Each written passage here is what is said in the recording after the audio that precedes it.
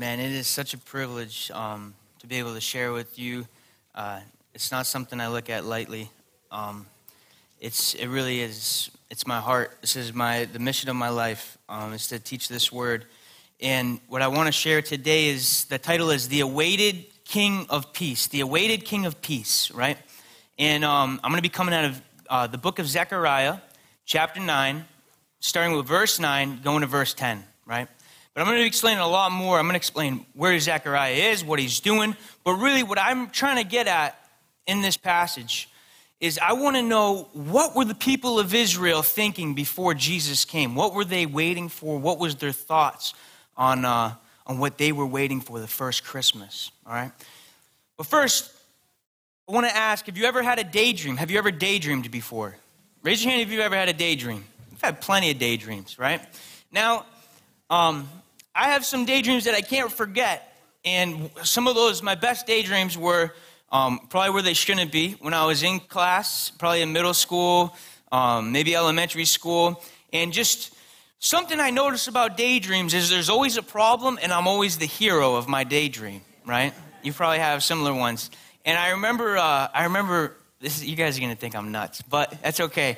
I remember being in class. I don't know how old I was. I might have been 11 or so. And I remember like looking at the fan in the classroom spinning, right? And then all of a sudden, you know how you kind of just fade out? Like everything fades out. The chalkboard's gone, right? The teacher's like, Sam, and I'm gone, right? And I remember just looking at the fan, just spaced out, and boom, right? I just pictured the fan fell, and it was like a flying ninja star. And then the whole class was like, "Oh my goodness!"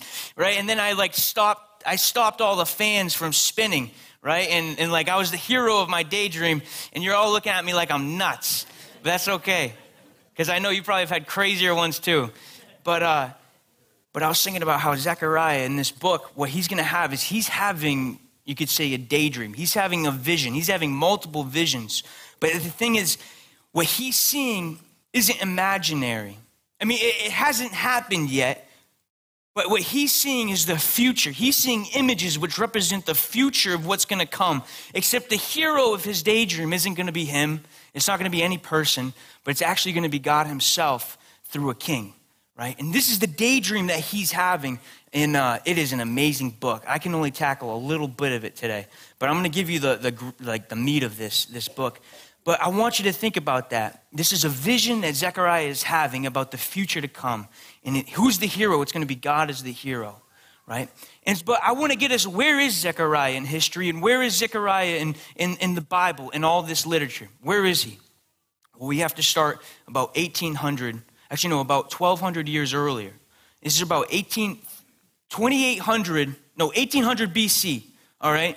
There was a man named Abraham. You probably read about him in the Bible. Right? This is a time where they didn't know about God that much yet. I mean, they had little images of God. There were some things that they knew. They knew there was a God out there, but they didn't know that he was a personal God and that he wanted to have a relationship with people. They were worshiping idols at that time. They were doing all kinds of things to try to interact with the divine, but they didn't understand yet. Right? And Abraham is living in this time. And what happens is Abraham meets with God. God comes to Abraham. God chooses Abraham, this one man. And Abraham was about 80, 70 years old at this time. And God says to Abraham, from you, I'm going to make a large nation. Right? You're going to have you're going to have children. Your children are going to have children. Your children's children are going to have children. And they're going to become a great nation. In this nation, I'm going to give them a land. I'm going to give them a land to live. So that's two parts of the promise to Abraham. Nation, land, and then the third is going to be that he's going to bless the whole world through this nation, that he's given a great land, right? And so Abraham, here he is, and he's saying, God, I'm 80 years old. How is this going to happen? Well, God waits till he's over 100 years old, and God gives him a child. And that child has a child. That child has a child. Children. And then hundreds of years later, this is all, we see the story in Scripture, but I'm going to jump all the way to the time of Moses.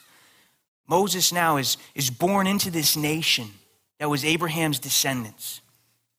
And he's born into this nation which is enslaved now to Egypt. And God has made Israel, this is the nation, Abraham's descendants. He's made them a great nation, but they don't have a land. First part of the promise. They're enslaved to these Egyptians now. So now God says, I've seen your suffering. I see what's happening. I've heard your cry. And now I remember my covenant to Abraham, and I'm going to act. And I'm going to bring you out. And I'm going to give you a land. And that's the story of Exodus. He brings them out. And during this time, he brings them to the wilderness, then to the actual place that's going to be Israel, the physical place, the nation, the land. And he's going to bring them there. But on the way, he starts making this new promise to the people. This second promise.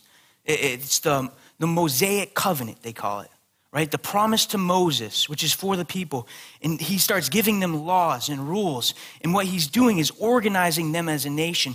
But key thing here is that by organizing, God is setting himself up as the king over this nation. God is the ruler over this nation, which now is being given a land. They come into the land. They have a nation, they have God as their king. And then through time, you know what happens is they say, we don't want God as our king. We want a man to be our king, to go before us in wars, right? To be somebody that we can see, right? And so they say, God, we're rejecting you. All we want is this physical king, this person to be in charge. And so God says, okay, I'm going to give you a person. So God gives them real kings. He gives them these people kings. And these people kings, the thing about them is that, just like me and you, they sin, they make mistakes. And it just gets worse and worse and worse. But in that promise to Moses, where he organized them as a nation, and he set himself up as a king, he said, if you do what I say, you'll be blessed. But if you don't, you'll be punished. Why? Because they're rejecting what God has given them. So he has to bring them back to understand. He has to punish them. And so what God does is he punishes the nation of Israel. After so many different kings who've fallen short over and over and over again. And he actually takes this nation Israel, and he allows this superpower of the world, Assyria, to come. They destroy Israel, nothing left, people taken. And then 120 years later, he allows Judah, the other part of Israel, to be decimated. Babylon comes in, destroys the nation, takes the people away as exiles, kills the men, takes the women and children, and they destroy the temple where they worshiped God. And that relationship that they had with God was all in that temple, and it's destroyed. And then 70 years goes by, and these people are saying, God, you've called us, you said that through Abraham, the descendants of Abraham, us, that we were going to be blessed. That we were going to have a nation, that we would be a people, and that we would have a land where we would be able to worship you, and that we would then go and bless the whole world. And we had two of those promises, and God, they're gone. They're saying, God, where are you? What have you done? Is it ever going to come to pass? Are we ever going to see your will come, Lord? And they're broken. And this is what they're saying in Babylon as they've been exiled, punished for all the sin that they've done, for rejecting what God has given them. And then God, he brings them out of Babylon. This Israel, this broken people, these people who were supposed to be his, he brings them out. He brings them back to the land. And when they come back to the land, it's decimated. There's nothing. The houses that their grandparents lived in are burned to the ground. Their temple where they worshiped God, nothing but maybe an outline of where the foundation used to be. The walls that used to protect this city, fallen. And they're just remembering the stories that their grandparents told them when it happened, that their grandparents had been taken from their homes. That their fathers had been killed, that their mothers were taken, that families were separated, that this nation that used to stand and be a symbol of God's grace to the world has been decimated.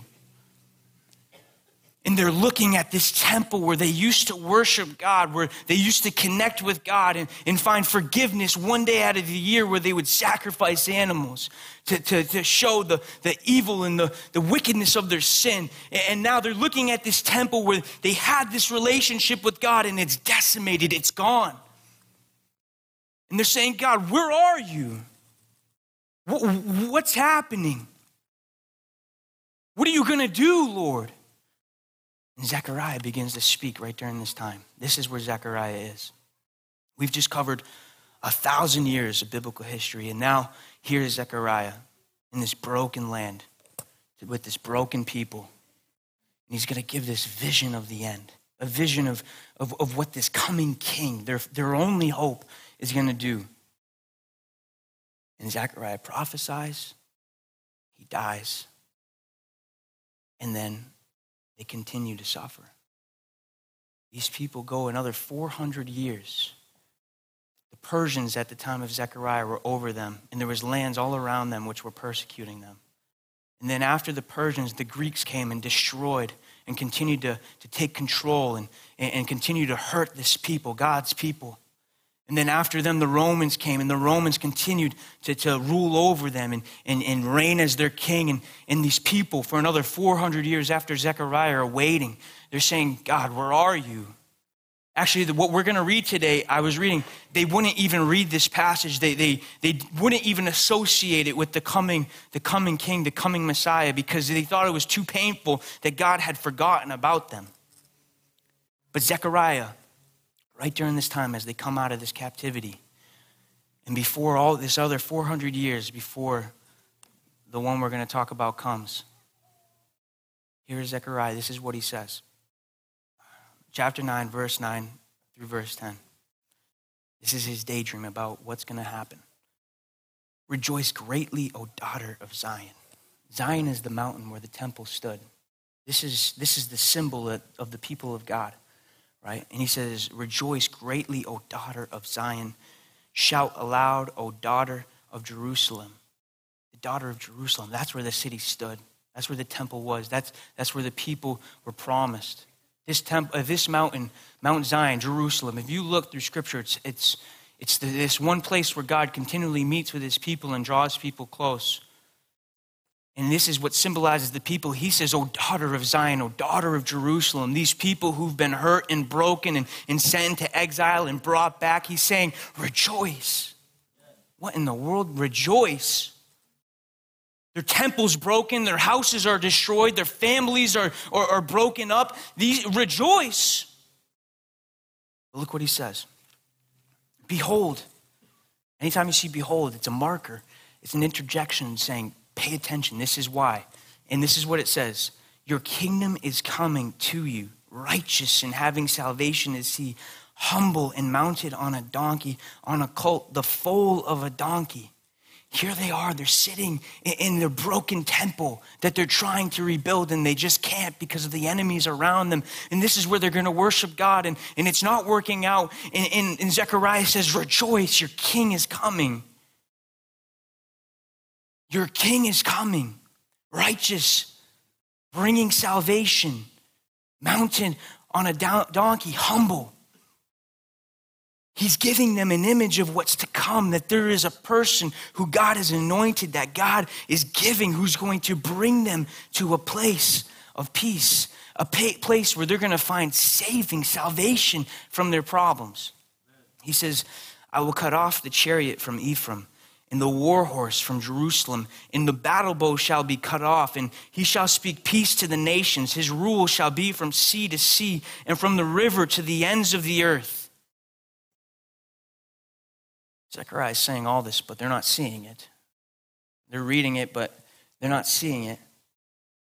400 years would go after Zechariah, and these people would continue to suffer and continue to be ripped apart and continue to be slaves and servants to other nations. And here Zechariah is giving this vision that there's somebody who's going to come, who's going to bring salvation, who's going to end any need for war, cutting off the chariots, the tanks of that day, cutting off the battle bow, like the snipers of that day, cutting off all these different things. There's going to be no more war, and peace is going to reign as he's the king from sea to sea. And then 400 years comes after this, and all they see is more war and more suffering and more pain. And then in Luke chapter 1, verse 26, there's a young girl who's betrothed to a man. And this is what happens. In the 6th month, the angel Gabriel was sent from God to a city of Galilee named Nazareth, to a virgin betrothed to a man whose name was Joseph, of the house of David. God said that there was going to be a king who comes from the house of David, who's going to reign forever and ever and bring peace to the land. And the virgin's name was Mary, and he came to her and said, "Greetings, O favored one, the Lord is with you." But she was greatly troubled at the saying and tried to discern what sort of greeting this might be. And the angel said to her, "Do not be afraid, Mary, for you have found favor with God. And behold, you will conceive in your womb and bear a son, and you shall call his name Jesus. And he will be great and will be called the Son of the Most High. And the Lord God will give to him the throne of his father David, and he will reign over the house of Jacob forever. In his kingdom there will be no end." I love what Zechariah then. This is a different Zechariah. This is Mary's cousin. Mary's cousin says this as he's thinking about all these amazing things. He's saying, your child will be called the prophet of the Most High. This is his son who's going to introduce Jesus that he's talking about. "For you will go before the Lord to prepare his way, to give knowledge of his salvation to his people, in the forgiveness of their sins, because of the tender mercy of our God, whereby the sunrise shall visit us from on high, to give light to those who sit in darkness in the shadow of death, to guide our feet into the way of peace." Here it is, 400 years after Zechariah prophesied. All they saw was more war, and now here a woman is hearing the voice of God, and she's being told that there's going to be a king who's coming from her, and that this king is going to reign. He's going to reign forever. And then Zechariah, her cousin, says, and this king, he's not just going to come and rule nations, but he's going to bring forgiveness. He's going to speak peace to his people. And Zechariah, coming back to the Old Testament, at the time after the exile, Zechariah is seeing this. In the vision he sees, not just from verse 9 and 10 from chapter 9, but he's seeing a multitude of visions. And if you read that book, it's incredible the connections you can make. And he says that there's going to be this priest he's going to take away the sins of the nation. And this priest is also going to be a king. And this king is going to rule in the temple. And he says that you will be my people and I will be your God, right? Zechariah is seeing the end. He's seeing this image of Jesus. But Jesus has come. Jesus came, and it looks like there's no peace in these nations. It looks like there's still pain and suffering. It still looks like Jesus hasn't done it. We're reading this chapter from chapter 9. "I will cut off the chariot from Ephraim and the war horse from Jerusalem. The battle bow shall be cut off, and he shall speak peace to the nations. His rule shall be from sea to sea and from the river to the ends of the earth." Well, if Jesus was the king, if Jesus was this coming king who would bring all of this, who would cut off wars and soldiers wouldn't have to die in battle and people wouldn't die from sickness and nations would stop hurting each other and people would stop hurting each other, then why in the world is this still happening? Who is this man, Jesus, and why has nothing changed? You're still facing these troubles that they were facing. You're still hurting like they were hurting. You're still waiting like they were waiting for this one day that he saw, this vision, that the kingdom will be set up where God will rule. He'll end all wars. What is going on? This is exactly what Mary, Joseph, and the rest of the people at that time were wondering. Who is this king and why is nothing changing? Well, something did change. Zechariah talked about not just a physical kingdom, which where there be peace over the entire earth. He talked about a spiritual peace. A spiritual peace, which is the forgiveness of God. The whole reason they went into exile and were punished by God was because they continued to sin. They rejected him. And now God is healing that wound. He is making right that wrong. When that baby cried in Mary's arms, it wasn't just this warrior king that they were waiting for to bring peace over the entire earth. He was the Lamb of God. He was the sacrifice. He was the priest who was going to come and not just bring peace that we can see physically, but peace that we can feel spiritually. Peace that lasts not just today till we die, but today forever. That sins have been forgiven and people are made close to God. the image that Zechariah saw was that during this time, the nations would come, and the nations, they would build the temple of God, that they would build the dwelling place of God. I'm saying that Jesus is this coming king. And what he came to do first was he came to bring peace within our hearts, peace with us and God, that there might be forgiveness. He came first to heal the first wound, which started it all, which was sin.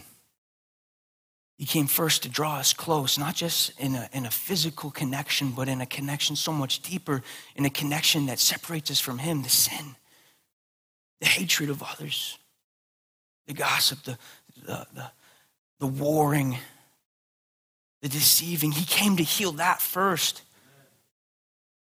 And it says, it doesn't make Zechariah's second piece any less different, any less real. You see, in between 9 and 10, I think that there's thousands of years of a gap in between these visions. Verse 9, we see this king who's coming on a donkey, right? Who's the person in the New Testament who came on a donkey into Jerusalem? It was Jesus. That was the day before he was going to die. Now, actually a week before he was going to die. Now, verse 10, we see this image of all of the wars being ended and peace reigning from sea to sea and a king on a throne who will reign forever. We haven't seen this yet, but we've seen the latter. I think in between, that little space in between chapter 9 and 10 where there's no words, that's me and you. That's where I see us. We've experienced the first piece and we're waiting for the second. Zechariah saw the whole vision at once, but it's being played out in two. And if you were to take a huge step back from history and you would look, we would probably see it as one as well. But God is working to give peace to people first, forgiveness of sin, and second, he's going to come again. This was the first Christmas. The second Christmas, he's coming again. And he's not going to leave us. He's not going to leave us to continue to feel the pain and suffering of this world, but he's going to bring us to a new place, a place where wars are done and death is gone and pain is over and sin is done. He's going to bring us to a place where there's true peace forever and ever and ever. We've only experienced half of it, and it's amazing. The fullness of our salvation, though permanent now, is still coming. We've experienced only the first glimpse of the glory of God, which will be shown for eternity. And we're going to find it when he comes again, the second Christmas. I need some volunteers. We're going to do something. We need a visual. Can anybody raise your hand if you want to volunteer? Nothing crazy. I can't promise that. Anybody, I need some volunteers. Nick, come on up. Anybody else? Any brave souls out there? We got 2 over here. Going once, going twice. Come on up. Brian, come on up. Thank you, brother. All right. Hold on. We got to grab something. I probably just left the camera angle, but that's okay. I'm coming back. Like Jesus is coming back. All right. So, all right. I need one boat driver. That sounds crazy. Nick, why don't you be the guy in this boat right here? Why don't you be the guy? This is my boat. These 2 chairs are my boat. Now, you guys, imagine this is an ocean. Everything else is an ocean. This is the boat, these 2 chairs. I think we're going to need a bigger boat. Best part of this, it's all in your imagination, all right? Now, come on over. All of you guys, imagine that you don't see a boat. This boat isn't here yet. If this thing was on wheels, we could wheel him in, but it's not. So he's here, but he's way, way, way, way off at sea right now. And you guys here, you're in this water. You've been stranded, and you're just swimming. And you're like, oh, my goodness, we're never going to find shore, right? So go ahead, do some swimming. Do some swimming. Now get tired. Oh, my goodness, right? You're tired. Oh, my goodness, right? And you're like, where's our hope? When's he coming? Where's the boat? But Nick comes, and he sees them. He sees them, and they're beginning to drown. They're beginning to swallow water, and they can't hold up any longer. And Nick sees them, and he brings the boat over, and he starts grabbing Brian. He grabs Brian. Brian gets in the boat, right? And then he sees Maddie. Maddie gets in the boat, right?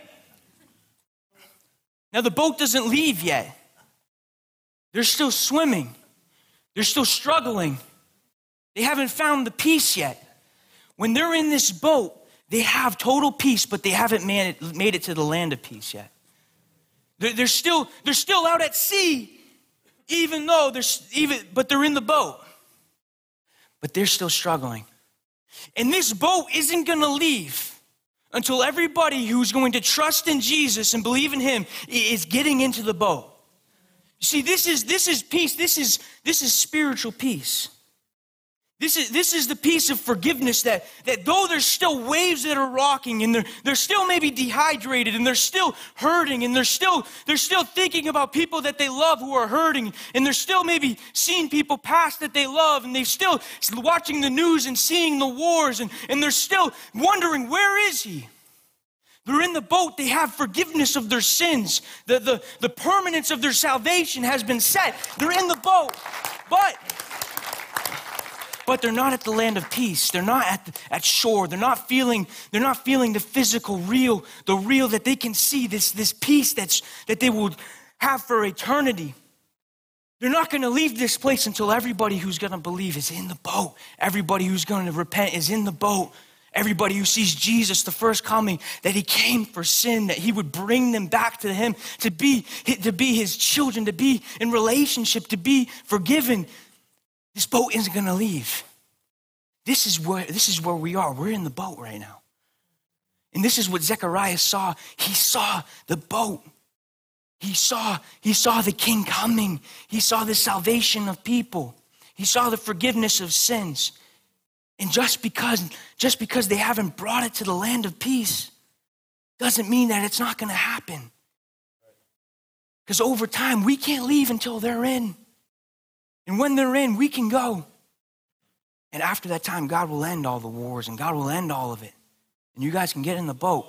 Get in the boat, right? And they're going to go. They're going to go to the land of peace. Thank you, guys. Hey, round of applause. Wonderful swimmers, wonderful boat drivers. Thank you, guys. You guys are good. But what I want you to see is that there's two types of peace. And Zechariah is going to show them as one, but really they play out as two, right? There's a gap between verse 9 and 10, and that gap might be thousands of years, but that doesn't make the land of peace any less real. That's the fullness of our salvation. That's the end. And this is what Zechariah saw.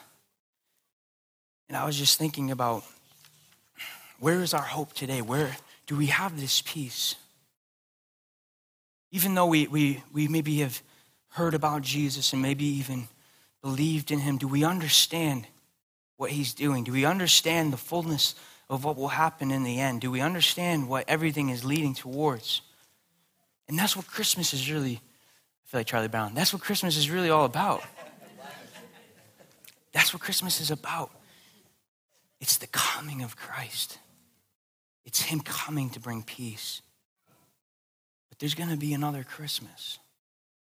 And we're not going to hear the cries of a little baby who's going to die for sin. We're going to see a warrior king. And he's going to come and he's going to take everyone home who believes in him. And for the rest of sin, there's going to be nothing for them. There's going to be death for them. And that breaks our hearts. But for those who reject the peace, for those who reject what he's doing, they've chosen not to get in. But the boat is here. The boat is real.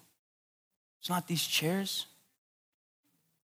Technically, it's those chairs, right? But it's us as a community. What you're experiencing every week, what you're experiencing in small groups, what you're experiencing on a daily basis as you read the word and know that you're forgiven. We are the new temple of God where he's going to dwell forever with us. And we are the nations that Zechariah saw. We are the nations. We're not from Israel, most of us, I would say. But we are the nations that God promised to Zechariah, which would worship him forever. And we're going to the land of peace. But where do you have this peace? Where are you finding your peace day in and day out? I was thinking I love watching movies, and I love a good show that has a good storyline where I can fall in love with characters and watch their progression and see how it comes to a happy ending. But I think sometimes we look to shows, and we look to even Facebook, and we look to the online world, and we look to maybe even books, and we look to even people as if they can give us hope. You see, I think sometimes we get so caught up, right, in entertainment, and really what we're looking for is peace, because we love these moments, these temporary moments where we see that everything in the story is coming to an end and everything is going to peace, and we get so wrapped in. And I'm not saying movies are bad, TV's bad. I'm just saying that let's make sure that our peace isn't found in the 2 hours where we watch a movie or the marathon of shows that we're watching. Because what we're really searching for, we're searching for peace. We're searching for fullness. We're searching for the happy ending. And I think that can only be found if we understand that Jesus is coming again. Right? But still we see all of these different things. I remember last year just looking at the world, watching news, seeing what's going on in our society and all across the world. I remember getting so overwhelmed. I remember I couldn't even focus on some of the things that I had to get done, like different school assignments and stuff. I was just like consumed with looking and seeing, okay, what's happening there? What's happening here? Who's going to be in charge? What's going on there? Who's going to do this? Who's going to do that in the world? And I remember just thinking, oh, those people are lying. Oh, no, those people are lying. Oh, what's going on? Does anyone even know what's going to happen? Is anyone ever gonna come and build a place where we can be okay? I remember last year just getting so overwhelmed with what I saw everywhere. And I just came to this place where I was like, none of this is going to do it. There's no answer out there. There's no answer to the pain that I feel. There's no hope for the desires I have. This world has nothing to give me. I'm not going to be here for that long. But what about those people that I see on TV who are running away from a country because they're scared to die? Or what about those people that I see who are maybe starving in another country? Or what about the injustices that I see, which are becoming so clear? What about all the pain of this world? I came to this point, and it's all the way here, even in the Old Testament before Jesus. Zechariah saw the only hope is in God. The only hope is in the reality that he will bring and the salvation that is his. And we find it. Because there's going to be a place where the chariot of Ephraim is cut off, and the war horse of Jerusalem is cut off, and the battle bow is cut off, and he will speak peace to the nations. And his rule will be from sea to sea, and from the river to the ends of the earth. Jesus is our coming King. He came. We lit the candle of peace. He's given us spiritual peace, forgiveness of sins. And we live in this temporary time where we wait till we'll go to the land of peace. Not just in our hearts and our minds and here where we love one another and bring all the problems of the world and find hope in God. But he will bring us to the place where we will experience with our own eyes, and we will feel it with our own hands. And it'll be the second Christmas. And so my prayer and my hope is that for this Christmas season, you would have the same feelings that Zechariah's people would have, and the same faith that Zechariah would have, that he saw the end, and it gave him strength for the present. That even though his nation was destroyed and the temple was decimated, he knew that God was going to bring his people in the nations to worship him in perfect peace, not just in heart, but in physical reality, that they would touch it, they would feel it, they would see it. And I know that there are things in your life right now where you're wondering, God, where is the peace that you've promised? Where is the King who said he would come? And I think Jesus does miracles here and now, which are windows to what is to come. But there is so much more than what we see right now. There is so much more than what we experience right now. This is just a glimpse, just a taste of the glory of what's to come. So I'm not saying it's going to be easy. I'm not saying that it's going to be a walk in the park. But from now until his second Christmas, to the second coming, we're going to continue to walk in his love and his spirit, knowing that the promise is to come. That Israel isn't just a promised people. They aren't just a nation. They aren't just a land. But they've blessed the whole world. They've blessed us. And we've become one of them to worship God forever. That's the hope. That's the promise. How do you get that hope? How do you get that peace? You trust in Jesus. It's the only way. It's the only way it's ever been. You trust in the only God who can act. He's going to give you that peace through the forgiveness of your sins. When you trust in him and say, God, I repent. I'm sorry for all the wrong I've done. But then you're going to continue to live this life, which is still going to be full of struggles and pain. But because of that peace that you have and that forgiveness that you have, you've been promised. Your future is set. You will experience the fullness of your salvation that the righteous King has brought. Spiritual peace, physical peace. Jesus is the King. He's the one who brings it. Why doesn't the worship team come up? We're going to end. Don't leave here without truly thinking about who is this King and what is he doing with my life. He's real and he loves you. My prayer is that you would know him, not just as an idea in a book, but a real person who knows you.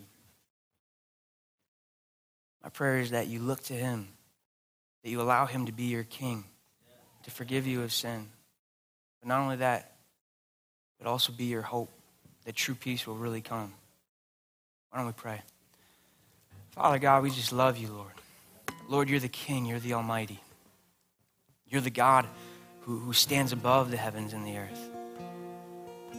You're the God who knows us better than we know ourselves. Jesus, we're a broken people, full of pain, full of sin.